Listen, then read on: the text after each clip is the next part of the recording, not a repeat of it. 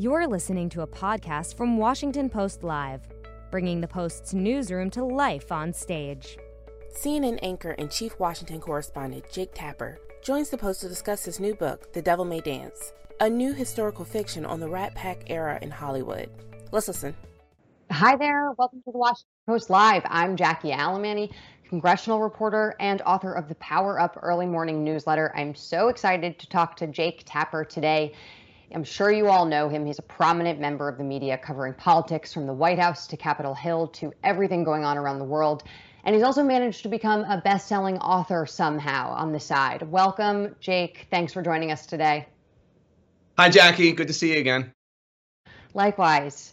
I want to dig into your new novel, which I was totally immersed in all weekend. But first, I got to ask you about some politics and media. We wrote a story last week about how CNN anchors have become more emotional. Can you talk about the change in tone a little bit for us? Sure. I read the story. I'm a fan of Jeremy Barr. My opinion, I didn't know, he didn't ask me anything about the story before he wrote it. I thought he kind of conflated a few different things in the story. One is that reporters and anchors often cannot avoid having emotional reactions to death, especially when it's mass death, like COVID or a massacre, or a gun massacre. So that part of it that had to do with Sarah Seidner or I think Breonna Keeler having emotional responses, I don't think that that's new. So that's one. I mean, we're human and we have reactions to these sorts of things. I remember, our coverage on 9/11. After 9/11, there were a lot of emotional responses. So that then there's the thing that I think he was on to, which is that Jeff Zucker has been a great boss for CNN anchors and journalists, and he's our advocate, and he encourages us to be who we are and report the news fairly and honestly, but also, not hold to old versions of what being a TV journalist meant, maybe like in the 50s. So that part, I thought he was onto something. And then the third thing, which is part of the second thing, but I think I would have liked to have, this is the editor in me, I suppose, would have liked to have seen explored more is the phenomenon of CNN calling out lies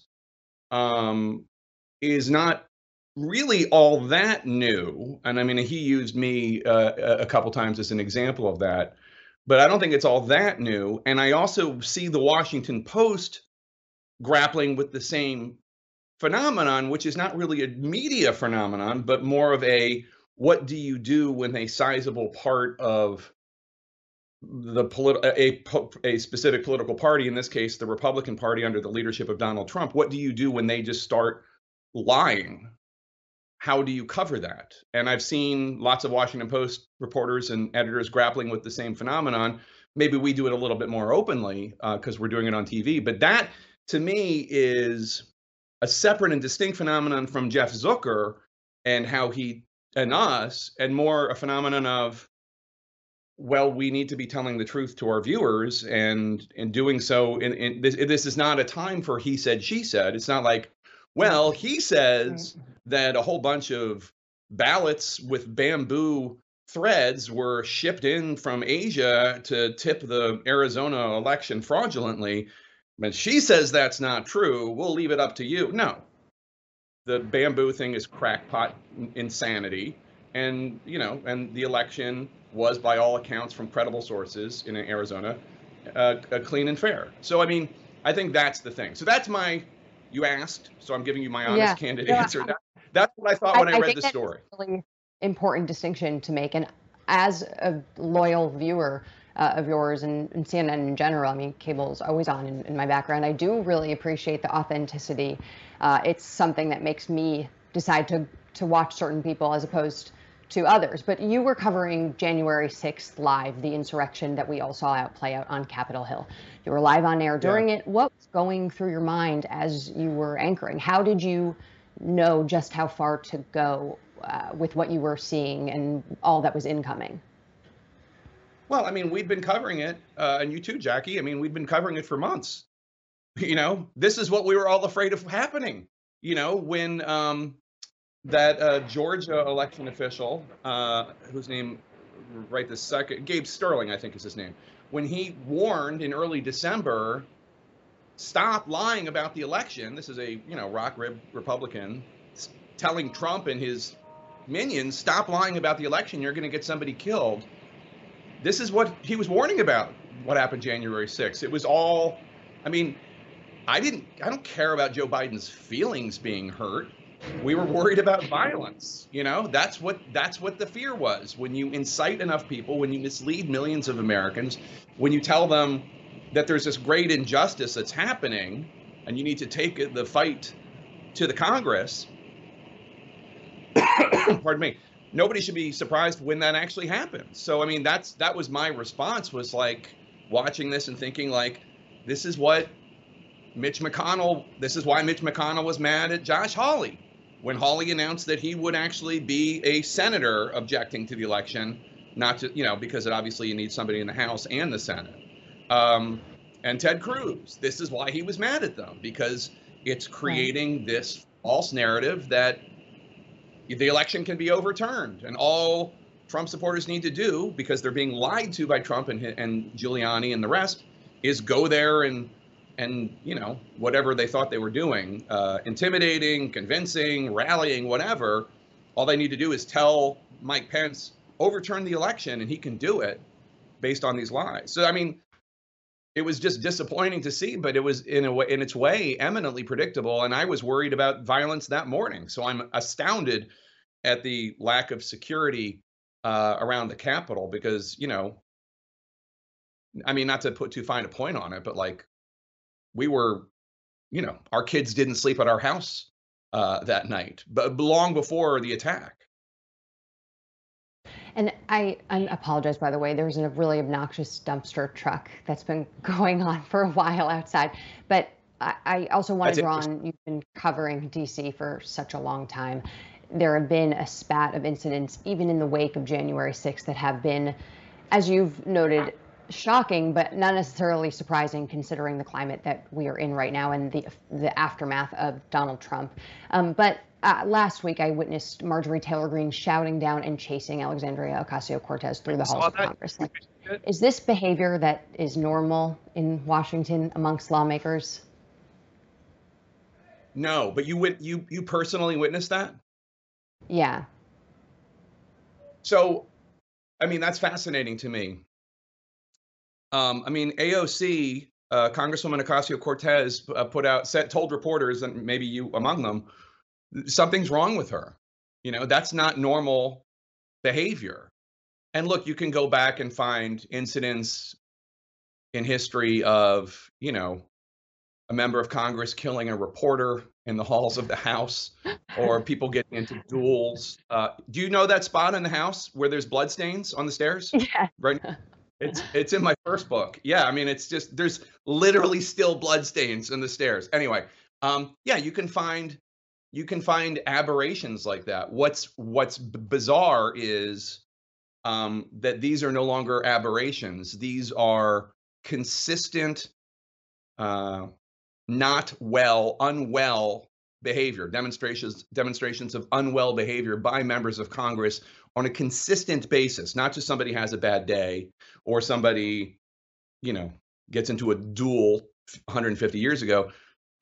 Members of Congress, from, Democrats and Republicans, but when you're talking about like Marjorie Taylor Greene and Gosar and some of these others, like on a consistent basis, that there's no apparent action by leaders in her party, it's very, very concerning and very, very strange. And it's just not how adults are supposed to conduct themselves, much less members of Congress.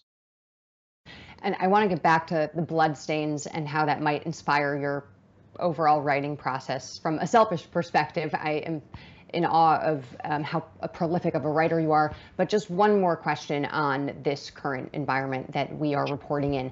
How do you change minds when, as you noted, there are people who operate and traffic in facts, and then there is a completely different universe of people who don't? You know, it's so crazy. I was thinking about this weekend. I did some pop buys at a couple. My publisher said, go to this Target and then go to a Barnes and Noble nearby and just sign books just to have like a social media presence to advertise the book. So I did that. You know, unannounced, I went to Target and then I drove to a Barnes and Noble in Alexandria and just, I think my assistant called like 5 minutes before I showed up and they just brought out some books and I signed them. And the same professional liars were out there like saying, look, Tapper had a book signing and nobody showed up. And it's just like, this is not, this is not a major incident in the annals of lies told. But it was just stunning to see, because it's like, this wasn't a book signing. I mean, it was just such a lie, but they don't care. Just an easy manipulation. They don't care. And it's like anything, any weapon in their salvo, any lie they will tell about anything, whether it's about a local pizzeria and what they're doing in non-existent basements, or, about elections, or, I mean, it's just, and all you can do is the best job you can do, telling the truth as fairly as you can, and honestly as you can, not picking a side when it comes to policy debates, because I don't think it's our role to say we should do this in Afghanistan or we should do this when it comes to tax policy. I mean, that's for opinion journalists, sure, but not for people like you and me. And then just hope and expect that ultimately people will realize that liars are liars. I mean, I don't know if anybody who believed the big election lies. I mean, it looks like it sank in for a lot of people, but those people, I think of them as victims. They're victims of this misinformation, disinformation culture. And all we can do is try to tell the truth and correct mistakes when we make them, et cetera, and hold ourselves up to a standard that these professional liars do not have, and hope and expect that at the end of the day, we will have an audience when people realize, wow, these guys are just, nothing they've told us is true. I mean, there's no bamboo ballots, and every single courtroom that's looked into this has said that there's no evidence of widespread fraud, and Republicans are saying that true. And can it really be that the entire U.S. Supreme Court and Republican governors and Republican election officials and Republican appointed judges, like all of these people, are in on some sort of crazy conspiracy? Or maybe is it just the Occam's razor that Trump lost? Yeah, and it does feel like an information crisis, really, that the GOP has no interest in resolving at the moment. But that's a whole separate conversation, and we can have at a later date. Resolving. They boost a lot of these liars. They embolden them. They broadcast their views. I mean, they're not all of them, obviously, not all Republicans, but I mean, there's just a tremendous amount of disinformation, and it's just it's enabled and enhanced by a lot of the Republican leaders, especially in the House. Let's talk about your novel, The Devil May Dance. Right. You have it right here. It's a Ah, follow-up to position. your earlier novel, The Hellfire Club, which was about the 50s. What was the impetus for you writing this second novel? Did you just need to get away from the pandemic? Well, no, I started it before the pandemic. I started it as soon as I finished the last book, The Hellfire Club. I had heard this true story that Sinatra and the Rat Pack, obviously campaigned their hearts out for JFK in 1960. And Sinatra, who was legitimately friends with President Kennedy, expected that when President Kennedy came out to Los Angeles and California, that he would stay at the Sinatra compound at Rancho Mirage, about 2 hours outside LA. And Sinatra started doing work on the compound there, phone lines, additional rooms, a helipad. And at the same time, Attorney General Robert Kennedy was investigating organized crime. And it was pointed out to him that he's investigating Sam Giancana and other mobsters. And Sam Giancana is friends with Sinatra. So Attorney General Kennedy had a decision to make.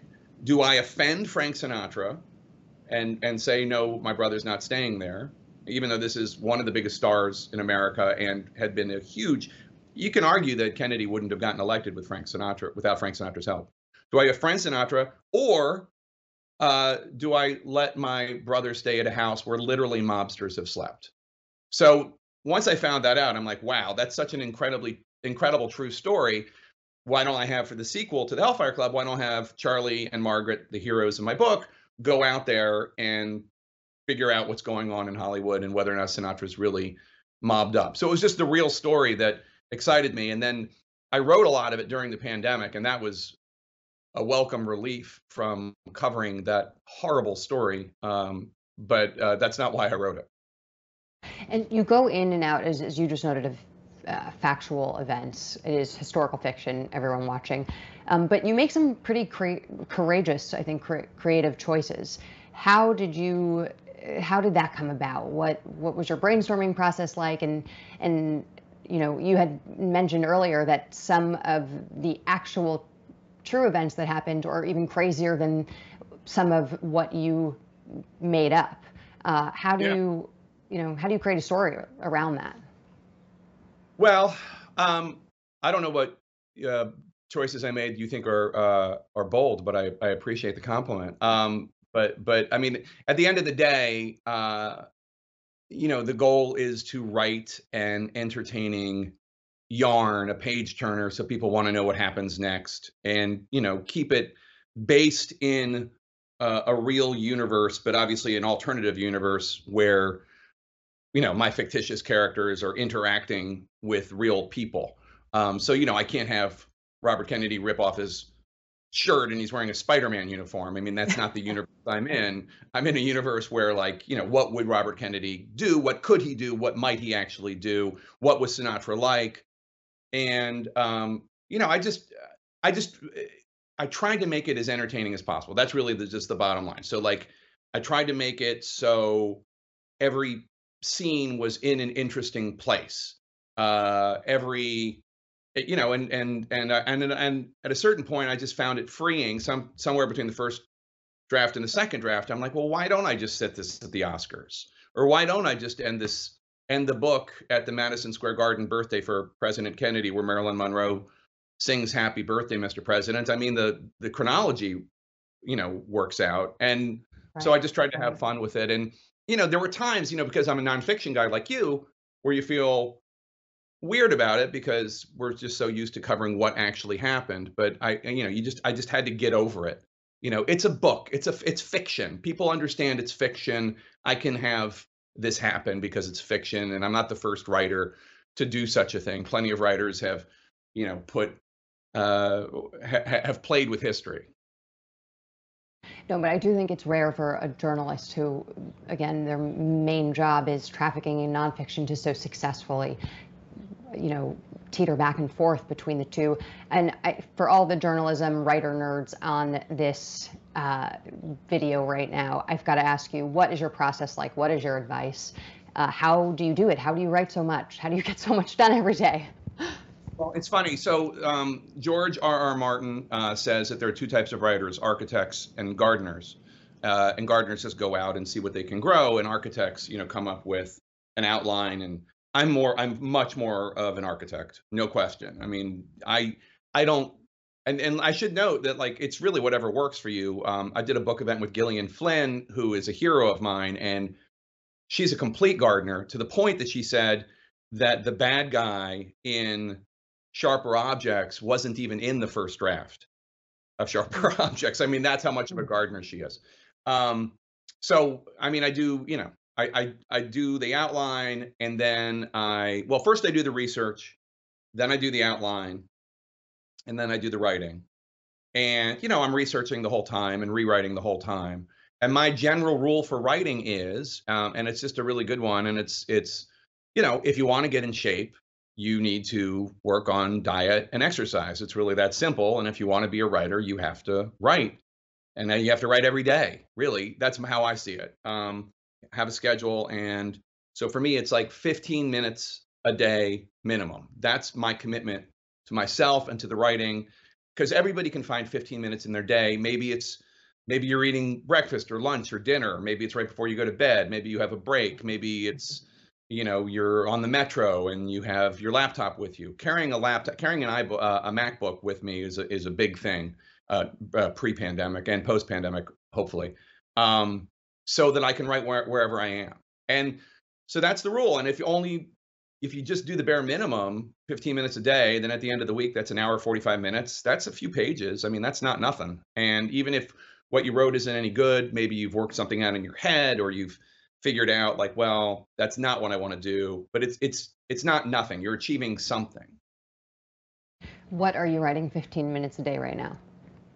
I'm not right now. I'm promoting this book, but I am thinking about the next book, because the publisher wants me to do another one, and I'm thinking that it will take place in the 1970s, because I did the 50s and the 60s, and I think the main character might be Charlie and Margaret's son, and so Charlie and Margaret will still be in it, but they'll be in their 50s, and as somebody in his 50s, I can tell you, I'm not up for any adventures. So it's better to have the 18, 19-year-old son, Ike, his real name is Dwight Martyr in the book, but his nickname would be Ike because Charlie's an Eisenhower Republican.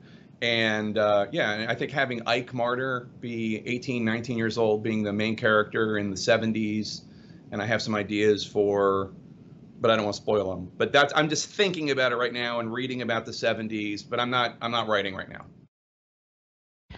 And during the pandemic, another one of your books, The Outpost, An Untold Story of American Valor, about the war in Afghanistan, was released as a feature film. Did you have any role in the film? I did. I was an executive producer. I worked with Rod Lurie on the film. I offered thoughts. I mean, I wasn't, I didn't have final cut or anything like that, but, I offered ideas. My main role, I think, was kind of serving as an ambassador between the film and the families who actually experienced what happened, and the soldiers and veterans who experienced what happened, like keeping them informed, because it was Rod Lurie, the director, who did an amazing job with the film. He's a West Point graduate, and it was very important to him that the families be part of the process. So we even had a special screening of the movie in October 2019, and the film came out in the spring of 2020, and of course it came out not the way we wanted it to come out because of the pandemic, but they all got to see it in the theater. And the studio, Millennium, flew Gold Star parents and spouses to Washington, D.C., and General Allen, who was a commander in Afghanistan, he now runs the Brookings Institution, he hosted it. And that was a very intense situation. But thankfully after, because look, I mean, I wrote the book, and it was it's still the most meaningful professional experience of my life, because just telling these stories just was very moving and touching, and I felt an immense responsibility. And then just watching it brought to the screen, where Rod and the writers, Eric and Paul, and the production team and the actors, everybody was very respectful. But when you make a movie, you have to take some liberties. You're not making a documentary. I mean, Orlando Bloom is not Ben Keating. So there were some conflations of people who served in 2006 and 2007 and 2008 who are put in the movie in 2009. But beyond that, it's fairly accurate. And it was nerve-wracking to show it to them. But to a person, they all thought the movie honored their loved ones. And so that was, once I got over that screening, everything else was just cake. I mean, it was disappointing that it couldn't be released in theaters, really, but I mean, that's hardly the biggest tragedy of the pandemic, and I'm glad people saw it. And I imagine you're still in touch with some of these families of these Army soldiers. What was their responses to the announcement of the withdrawal of U.S. troops from Afghanistan? It's all over the map, as you might imagine. I mean, a lot of service members, especially NCOs, are more conservative than others, but there are some liberals in the ranks there too. I mean, I think at the end of the day, well, first of all, Trump made it easier for Joe Biden to, whether or not you agree with the decision of pulling troops out of Afghanistan this year, Trump made it a lot easier for Biden to do it. I mean, he was talking about and wanted to do it for years and years and years. He didn't do it, but he you know he reduced the number of troops. So I think that probably in a way helped Biden make the announcement, because Trump had already gotten the MAGA world on board with that idea. And then so I mean, but I think they're all over the map. Look, I mean, at the end of the day, for the people who have lost loved ones, which is everyone that I'm in touch with, whether or not it's a family member or just somebody with whom they served, I mean, it's not it's not a debate it's not a theoretical debate. I mean, these are they lived it, and it's tough. I mean, these 8 in the outpost, these 8 men gave their lives defending a base that literally a few days later the U.S. abandoned. I mean, that's just the facts of it. And and there were a whole bunch of others that gave their lives. I mean, the book The Outpost, I have it right here. The book The Outpost, I mean, it is a big book, and it's thick, and it tells the story. It's from 2006 to 2009, and it tells the story of everybody who lost their lives or limbs or whatever on their way to building the base, keeping the base, doing the mission of the base, and then defending the base in any number of battles. And at the end of the day, I mean, these men and some women served there too early on. The base isn't there anymore. So, I mean, I think that they have very ambivalent and mixed feelings about it all. And we only have a few minutes left, Jake, but you do a really fantastic job, I think, of incorporating the beats that you have been consistently reporting on, like military families, the war in Afghanistan, on a regular basis, even when it's not necessarily what DC might consider news at the moment. When you're making those editorial decisions to prioritize things that are important, what's guiding those, and how do you think other outlets and journalists can be doing that better? Well, I mean, I think the Washington Post does a great job. You have some amazing reporters. Greg Jaffe, who he writes for the Post, and he covers a lot of these issues, and he was an immense help when I was writing The Outpost. I mean, look, it's just, for me, it's people know who work for me that if there's a story we can tell about veterans, I'm interested in hearing what it is. But at the same time, I mean, I'm also trying to do more. My show just went to 2 hours a day about 3 weeks ago, and one of the things I've been trying to do is making sure that the CNN has so many great reporters. I mean, on the Hill, at the White House, et cetera, but also we have these amazing international reporters. And one of the things I've been trying to make sure is that reporters like Clarissa Ward or Nima El-Bagher or Arwa Damon or others, Nick Robertson, Ben Wiedemann, et cetera, know that they have a home at my show for international news. Because I think what's going on right now with news consumption is, I think a lot of newspapers and news channels and everybody's lost some audience because of the election and the fact that it's over and Biden, for whatever reason, whether they like Trump or were horrified by Trump, people are not as focused as they were. But that said, there's still a whole millions and millions of Americans who, during the Trump era, across the political spectrum, realize that they like news. They're interested in news. They're news junkies. And I mean, and that's what I am at heart. I mean, if I were not a journalist, I would still be consuming news the way I do. So it's a good thing I am. And so I'm just trying to figure out they're there and they want to hear about what's going on all over the world, and in DC and in Atlanta and in Montana. And so how can we do that? What's the best way for us to do that? And one of the ways I'm trying to do that is by making sure that we are bringing these great reporters and their amazing work, whether it's Clarissa going to Myanmar or Nima, doing these reports from Ethiopia, and making sure people see that there's still a lot of news worth consuming. And last question, really quick before we wrap, I'm going to put you on the spot. AT&T just announced $43 billion deal to merge Warner Media with Discovery. Any reaction to that? I'm not I don't have any great insight into this, except I will say this. Jeff Zucker is an incredible boss. And if this helps keep him at CNN, which I feel like maybe it could, then that would be great news for CNN. Jake, thank you again for taking the time out of your really busy day. Please keep us updated on your next book. Thanks for joining us. Thank you.